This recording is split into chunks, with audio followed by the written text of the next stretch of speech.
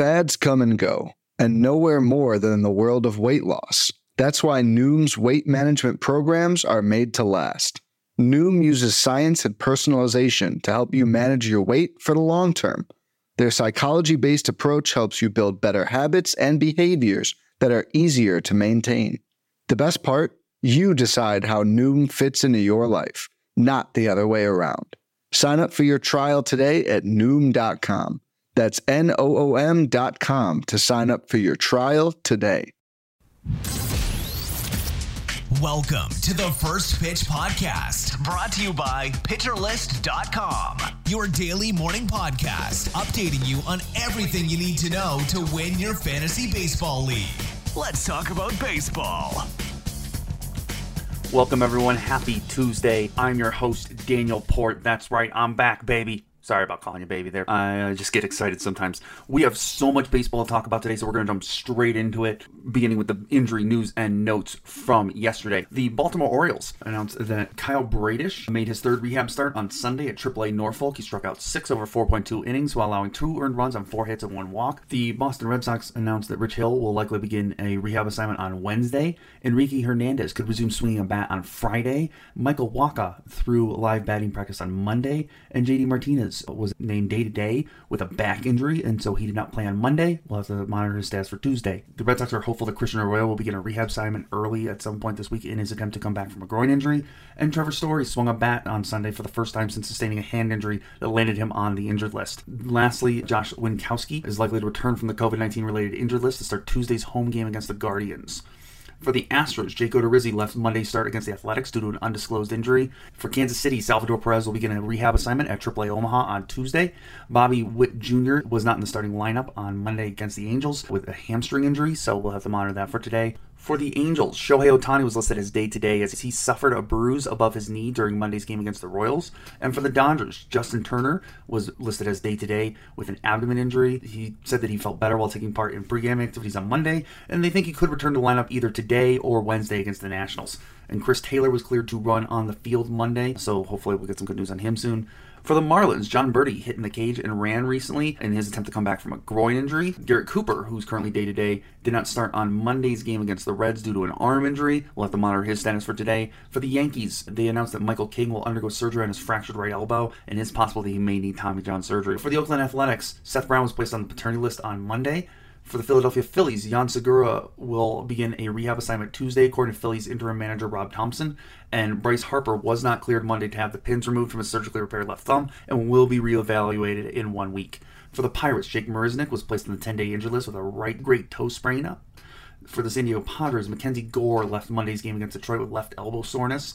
C.J. Abrams did not start in Monday's game either due to a bicep injury. And Will Myers, they're planning to keep Myers on his minor league rehab assignment for at least a couple more days as he attempts to come back from a knee injury. And finally, Fernando Tatis Jr. took batting practice at Citi Field over the weekend as he attempts to come back from his wrist injury. For the San Francisco Giants, Tommy La Stella has joined the team in Arizona but has yet to be activated from the COVID-19 injured list. Evan Longoria has been diagnosed with a grade 1 hamstring strain and is on the 10-day injured list. Matthew Boyd threw a bullpen session on Monday as he attempts to come back from an elbow injury and from the 60-day injured list. Brandon Crawford was cleared to begin a running program on Monday as he attempts to come back from a knee injury, and Mike Yastrzemski was not in the lineup on Monday's game due to a calf injury. He is currently listed as day-to-day. The Seattle Mariners have listed Julio Rodriguez as day-to-day, but he is expected to return to action on Tuesday. Taylor Trammell will begin a rehab assignment in the next few days as he attempts to come back from a hamstring injury. And Jesse Winker did not start on Monday against the Rangers due to an ankle injury. He's listed currently as day-to-day. And Mitch Haniger started in left field during High A Everett's loss to Eugene on Sunday.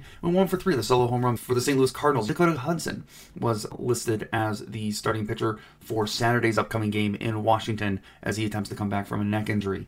For the Tampa Bay Rays, both Mike Zunino and Kevin Kiermaier will undergo surgery to repair their respective injuries, and both of them will miss the remainder of the season. For the Toronto Blue Jays, Yusei Kikuchi covered 5 scoreless injuries and struck out 4 in his rehab start Friday with AAA Buffalo, scattering 2 hits and 3 walks in the outing as he attempts to come back from a neck injury. And so that covers all the news and notes for our day. Let's talk about some of the hitters that caught my eye in yesterday's performances. So for the Marlins, J.J. Bleday went 1 for 4 with a double and a run scored It's only been 3 games as he just got called up, but JJ Bleday has looked ready so far with 2 doubles, a walk, and 3 hits overall in just 8 at-bats. He hit 20 home runs this season at AAA, so it's definitely worth keeping an eye on for maybe a speculative ad. For the Reds, Jonathan India went 3 for 4 with 4 RBIs, a walk, and 2 runs scored. He had a home run and a double in this game. He's been hitting .293 with a .396 OBP and a .938 OPS with 4 home runs and a stolen base over his last 15 games. He's just starting to look like the Jonathan India we all were so excited about coming into this season.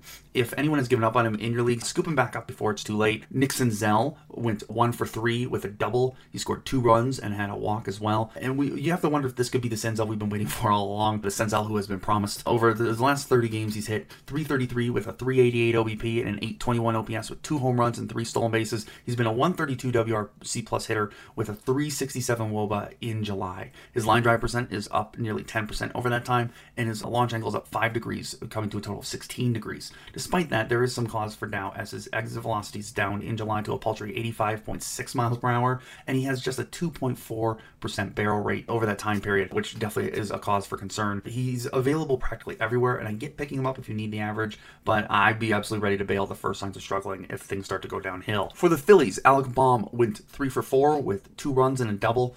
Bohm has been on fire over the last 30 days, hitting .362 with a .385 OBP and an .876 OPS with 2 home runs, 16 runs scored, 16 RBIs, a double and a triple. His exit velocity, his barrel rate, his hard hit percent, they're all improved.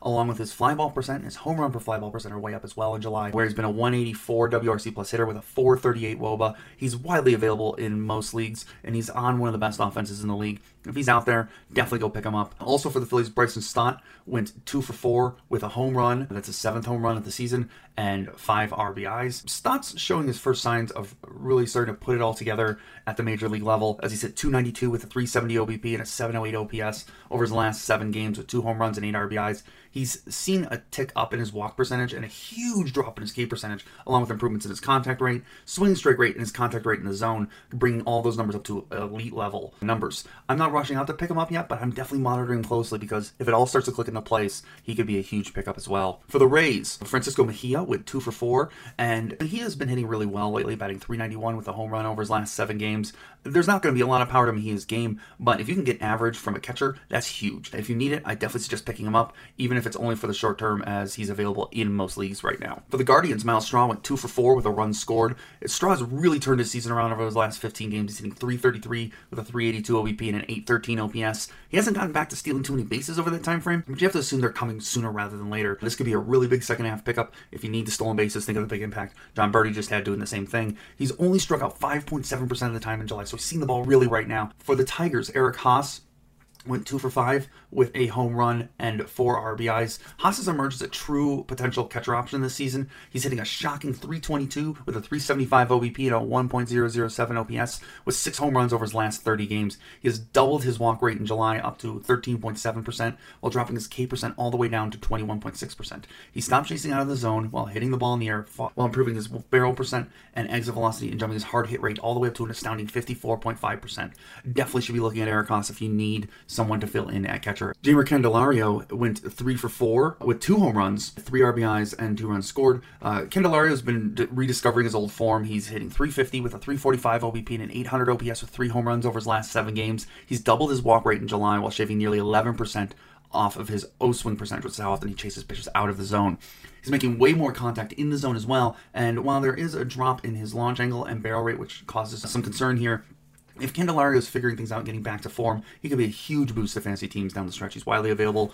Harold Castro went 1 for 4 for the Tigers with 2 runs scored, and Harold Castro just keeps on hitting and hitting. He's batting .391 with a .417 OBP and a .982 OPS over his last 7 games and is hitting .283 on the season. He's hitting 8th in the lineup right now, so it won't really help you in much outside of average, but if you need it, he could be really great, especially in deep leagues or AL-only leagues. For the Royals, Michael A. Taylor went 2 for 4 with 3 RBIs. Michael Taylor's not going to give you much beyond average, but he's been good for quite a while now this season. Over his last 7 games, he's hit .360 with a .385 OBP and a .520 slugging percentage with a home run, 5 RBIs. And he could be worth riding the hot streak he's currently on. He has a 10.2% walk rate. That's a career high. He's also seen career highs in average, OBP, and OPS, One of the major reasons I'm skeptical at last is that we haven't seen any corresponding improvements in any of his StatCast numbers. But definitely, if you're looking to ride the hot streak or see if this continues out through the season, definitely pick him up, especially if you need help in the average department. But I don't know if it's going to continue all year. For the Rockies, Garrett Hampson went 2 for 3 with a run scored and a stolen base. Hampson has actually gotten pretty solid playing time in July, and when he has, he's played pretty darn well. Over his last 7 games, he's hitting .400 with a .500 OBP and a .600 slug. He's hitting .294 with a .441 slug over his last 15 games. Over that time period, he's stolen 4 bases. He's seeing a career high in his walk rate while holding his own in average and OBP. He could be a really great source of stolen bases down the stretch, just like I was talking about Miles Straw or how we saw John Birdie do recently. I'm skeptical long term, as there hasn't really been a noticeable change in his StatCast numbers from years past. But the one thing I do see that he's doing more this year is he's hitting to the middle of the field more often, which in Coors, since it's so big, it can be huge. For the Astros, Chas McCormick went 2 for 4 with a home run and a double with 2 RBIs and a run scored. He has been on fire the last 7 games, hitting .348 with .444 OBP and a 1.096 OPS with 2 home runs. He has an .888 OPS over his last 15 games and .828 OPS with 5 home runs over his last 30 games. In July, he has a 17.5% walk rate while nearly halving his O-swing percent from the previous mark. He also improved his contact rate and swing strike rate over that time period as well. His 15% barrel rate in July and his 52.5 hard hit percent in July are major improvements, as is his 15.1 degree launch angle and 93.2 mile per hour exit velocity over that time period. I would definitely be looking to add McCormick in this case. For the Diamondbacks, Josh Rojas went 2 for 4 with an RBI and a walk and 3 stolen bases. This is the hitter we fell in love with last year. He's hit .304 over his last 7 games. He's hit .302 over his last 15 games and .308 over his last 30 games. Last year, he hit .264 with 11 home runs,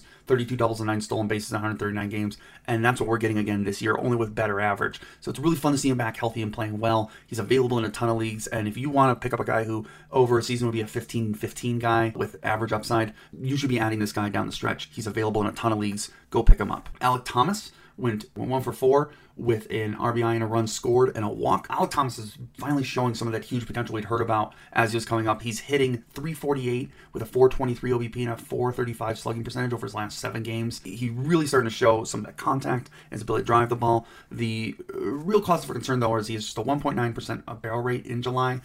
Also, his exit velocity, launch angle, and hard hit percent are down, but definitely could be worth picking up if you need a less reliable version of what you're going to get out of Rojas. David Peralta for the Diamondbacks went 2 for 3 with a double, a run scored, and a walk. Peralta's finally started showing signs of his former self. Over his last 7 games, he's hitting .350 with a .417 OBP and a .600 slugging percentage with a home run. He's pulling the ball 43.3% of the time in July. His barrel rate is nearly double what it was the year before. His launch angle's up nearly 12 degrees to 17 degrees total, along with a 45.5% hard hit rate and a career high 46% fly ball rate. This is going to end up creating big numbers rest of the season if he keeps hitting at this rate. I would be sprinting to pick up David Peralta if I needed outfield help right now. Carson Kelly, also for the Diamondbacks, went 2 for 4 with 2 doubles, 2 runs scored, and 2 RBIs. This is another catcher who's been absolutely on fire. He's hit .455 with a .500 OBP and a .909 slugging percentage over his last 7 games, and has been hitting .281 over his last 30 games. He's barely rostered anywhere because K percent down almost 10% in July, with big improvements in his exit velocity, nearly doubling his barrel percent and his hard hit percent rate to elite levels. If you need catcher help, Carson Kelly could finally be putting it all together, and that's really exciting. Go pick him up. For the Rangers, I'm just going to keep saying it over and over, Nathaniel Law went 2 for 4 with a home run and a double. That's his 14th home run on the season. He had an RBI and a run in this game. Somehow he's still out there in a ton of leagues. And is he an elite hitter? No. But it's been about 2 months now of really solid production at first base. You should pick him up if you need help there at all. So that's the hitters that caught my eye. Now on to the pitchers. So Trevor Rogers pitched for the Marlins and had an abysmal outing, went 3.2 innings pitched, was giving up 6 earned runs with just 5 strikeouts and 2 walks. I think it's time to give up on 2022 Trevor Rogers. He's just been too inconsistent, and even the good starts have been too shaky for us to really rely on them. I'll probably be back on him next year, or at least curious. I'll be watching him throughout spring training, but for this year, I think I'm out. So I understand dropping him if you need to. For the Reds, Nick Lodolo went 6 innings pitched with 9 strikeouts, 2 walks. It just looked fantastic. It was a really impressive start for Lodolo. He's actually been pretty solid in July outside of 1 start since he came back from injury, but I have some concerns about his whip. So I love the strikeouts, but I do have some concerns. He gets the red-hot Orioles for his next start, so I'm probably avoiding him there, but I'm definitely keeping an eye on Lodolo rest of the season to see if he's starting to put it all together now that he's healthy. For the Phillies, Ranger Suarez went 5 innings pitched with giving up 3 runs, none of them earned, and getting 4 strikeouts. He's actually been really stellar over his last 7 games. He's had a 2.85 ERA over that time period with 30 strikeouts and 41 innings pitched with a 120 whip. He started relying more on his curveball, and it's really helped both his curveball and his slider start to get better results. He's throwing way more strikes right now. He gets the Pirates in his next start, and so I'm starting him there for sure. He's out there in a lot of leagues. Go get him for Saturday's start. You'll be glad you did. For the Rays, Corey Kluber went 5 innings pitched, gave 5 runs, 4 of them earned, with 2 strikeouts. I don't know what it is with the Orioles, but Kluber struggled almost every time he's faced the Orioles this season. He's faced them in back-to-back starts, and that doesn't help either, and they've hit him hard in both of them. I do believe in Kluber rest of season. He gets the Guardians next on Saturday, and I'd like to start him there against his former team. For the Guardians, Zach Plesac made what might be his last start for the Guardians, throwing 5 innings pitched with 3 earned runs and 4 strikeouts against the Red Sox. It's nice to see him bounce back after some rough starts in Detroit and Kansas City, where he gave up 9 runs, 6 of them earned, and 8.2 innings pitched across 2 starts. Plesac is a streaky pitcher. I think he gets in and out of stretches where he's good and where he's bad. And there are rumors he probably will be pitching for a different team when we get to the trade deadline, which could be worrying depending on where he ends up, or it could be a good thing. We'll just have to wait and see where he ends up. If he stays in Cleveland, he gets the Rays next, and I definitely wouldn't be starting him there either. For the Red Sox, on the other side of that game, Nick Pivetta was great. He went 5.2 innings pitched, giving up just 1 earned run, striking out 6. Pivetta struggled mightily coming into this game in his last 6 starts, but he dominated the Guardians in this one, and hopefully that gets him back on track, gets him pitching like it was earlier in the season. It's worth noting that in those 6 previous starts, he faced the Yankees twice in a row, the Rays, Toronto, Cleveland, and St. Louis. So that might help explain some of those struggles. Outside of Cleveland, that's some very good explosive offenses, so it's not surprising that he struggled there. He gets Milwaukee next, and while I might sit him for that one, I totally get starting him there too, as that isn't exactly an elite overpowering offense either. For the Pirates, JT Brubaker went 6 innings pitched, giving up 2 earned runs and striking out 4. Brubaker's actually been really good over his last 7 starts. He has a 3.05 ERA over his last 7 starts with 41 strikeouts and 41.1 innings pitched. Obviously, I'm skeptical he can continue this long term as long as I keep seeing that 1.45 whip up there. It always is going to make me nervous starting him, but it does demonstrate his upside as a streamer in the right situation. He gets Philly next. That is not one of those situations. For the Cubs, Adrian Sampson went 7 innings pitched, giving up 2 earned runs and striking out 3. Sampson's been great this season, and he's been especially great recently. He has a 3.29 ERA over his last 7 starts, and actually over his last 15 starts, he has a 3.2 ERA. So he's been really great. His whip is low at a 1.17. He's just been really good and consistent this season. He's only given up more than 3 runs in a start once, and a big reason why he's been so good is the emergence of his changeup and his slider as legitimate pitches to complement each other, as well as a huge jump up in his first pitch strike percentage, which if you listen to me a lot, I'm a huge proponent of first pitch strike percent. I'm on board. He gets San Francisco next in San Francisco, so I'm probably starting him there, but I also get waiting to see how he does. The Angels' Noah Syndergaard went 5.2 innings pitched with an earned run, 2 walks, and 6 strikeouts. Outside of 2 disaster starts on June 20th and May 31st, Syndergaard's actually been really solid, if unspectacular, for most of the year. Despite that, though, I still see him mostly as just a streamer. I need to see more consistency so I know what kind of pitcher he'll be before I recommend fully picking him up. He gets Texas next. I'm probably skipping that start for him, but keep an eye on Noah Syndergaard if you ever need a streamer. For the Royals, Zach Greinke went 5 innings pitched with 5 strikeouts and no earned runs given up. Since coming back from the injured list, he's mostly been pretty good with a 1 supremely bad, 6 earned run start against the Astros, marring his numbers over that time period. But he's been really consistent and really good. It's all about the matchup. Who's he facing? He gets the Yankees next, so I won't be using him in that start. But again, it could be a really great streaming option in the right situation. For the Brewers, Aaron Ashby, through 7 innings pitched, gave up 2 earned runs with 9 strikes. He's been pretty good over his last 4 starts, minus a real rough start on July 17th against the Giants. He was incredible in this one. Everything he was throwing was working. And when he does have everything working for him, he's going to be an absolute boost to your fantasy lineups. The hard part is he's a high ceiling, low floor starter option. So I would recommend picking up Aaron Ashby, if nothing else, to stash his bench and start in the right situations. The talent is absolutely there. For his next start, he gets the up and down Red Sox next. And I think about starting him there, but I also keep an eye on the Sox leading up to it to see if they're getting healthy, if they're starting to get hot again. But for right now, I would be starting him in that game. For the Giants, Jake Junis went 4.1 innings pitched with 1 earned run and 2 strikeouts and a walk. Junis has been really great this season. It's been a really fun thing to watch him turn his season around, as he's got a 2.98 ERA on the season. A big part of Junis' success this season is due to him increasing the slider percentage. He's throwing 54.4% of the time. He's throwing his changeup 15.2% of the time. So he's using his off-speed and breaking pitches the majority of the time, and it's really worked out well for him. He gets the Cubs next. I'm definitely starting him there too. For the Mariners, Chris Flexen went 6 innings pitched with 2 earned runs and 5 strikeouts with 2 walks.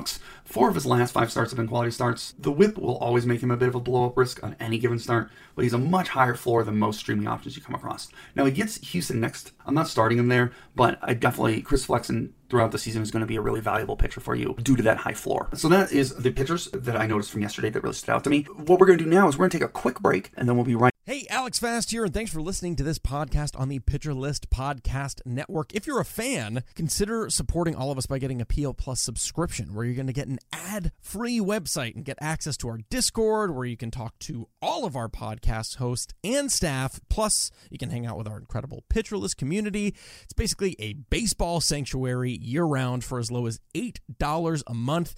You can sign up at pitcherlist.com/plus, and you're going to get your first month free with promo code podcast. Also, don't forget to check out everything else we do as well, from YouTube videos, live streams, newsletters, off-season articles, TikToks, breakdowns, over 15 baseball podcasts on our network. We can't stop talking about baseball even during the off-season. So sign up for PL Plus today at pitcherlist.com/plus and use promo code podcast to get your first month free.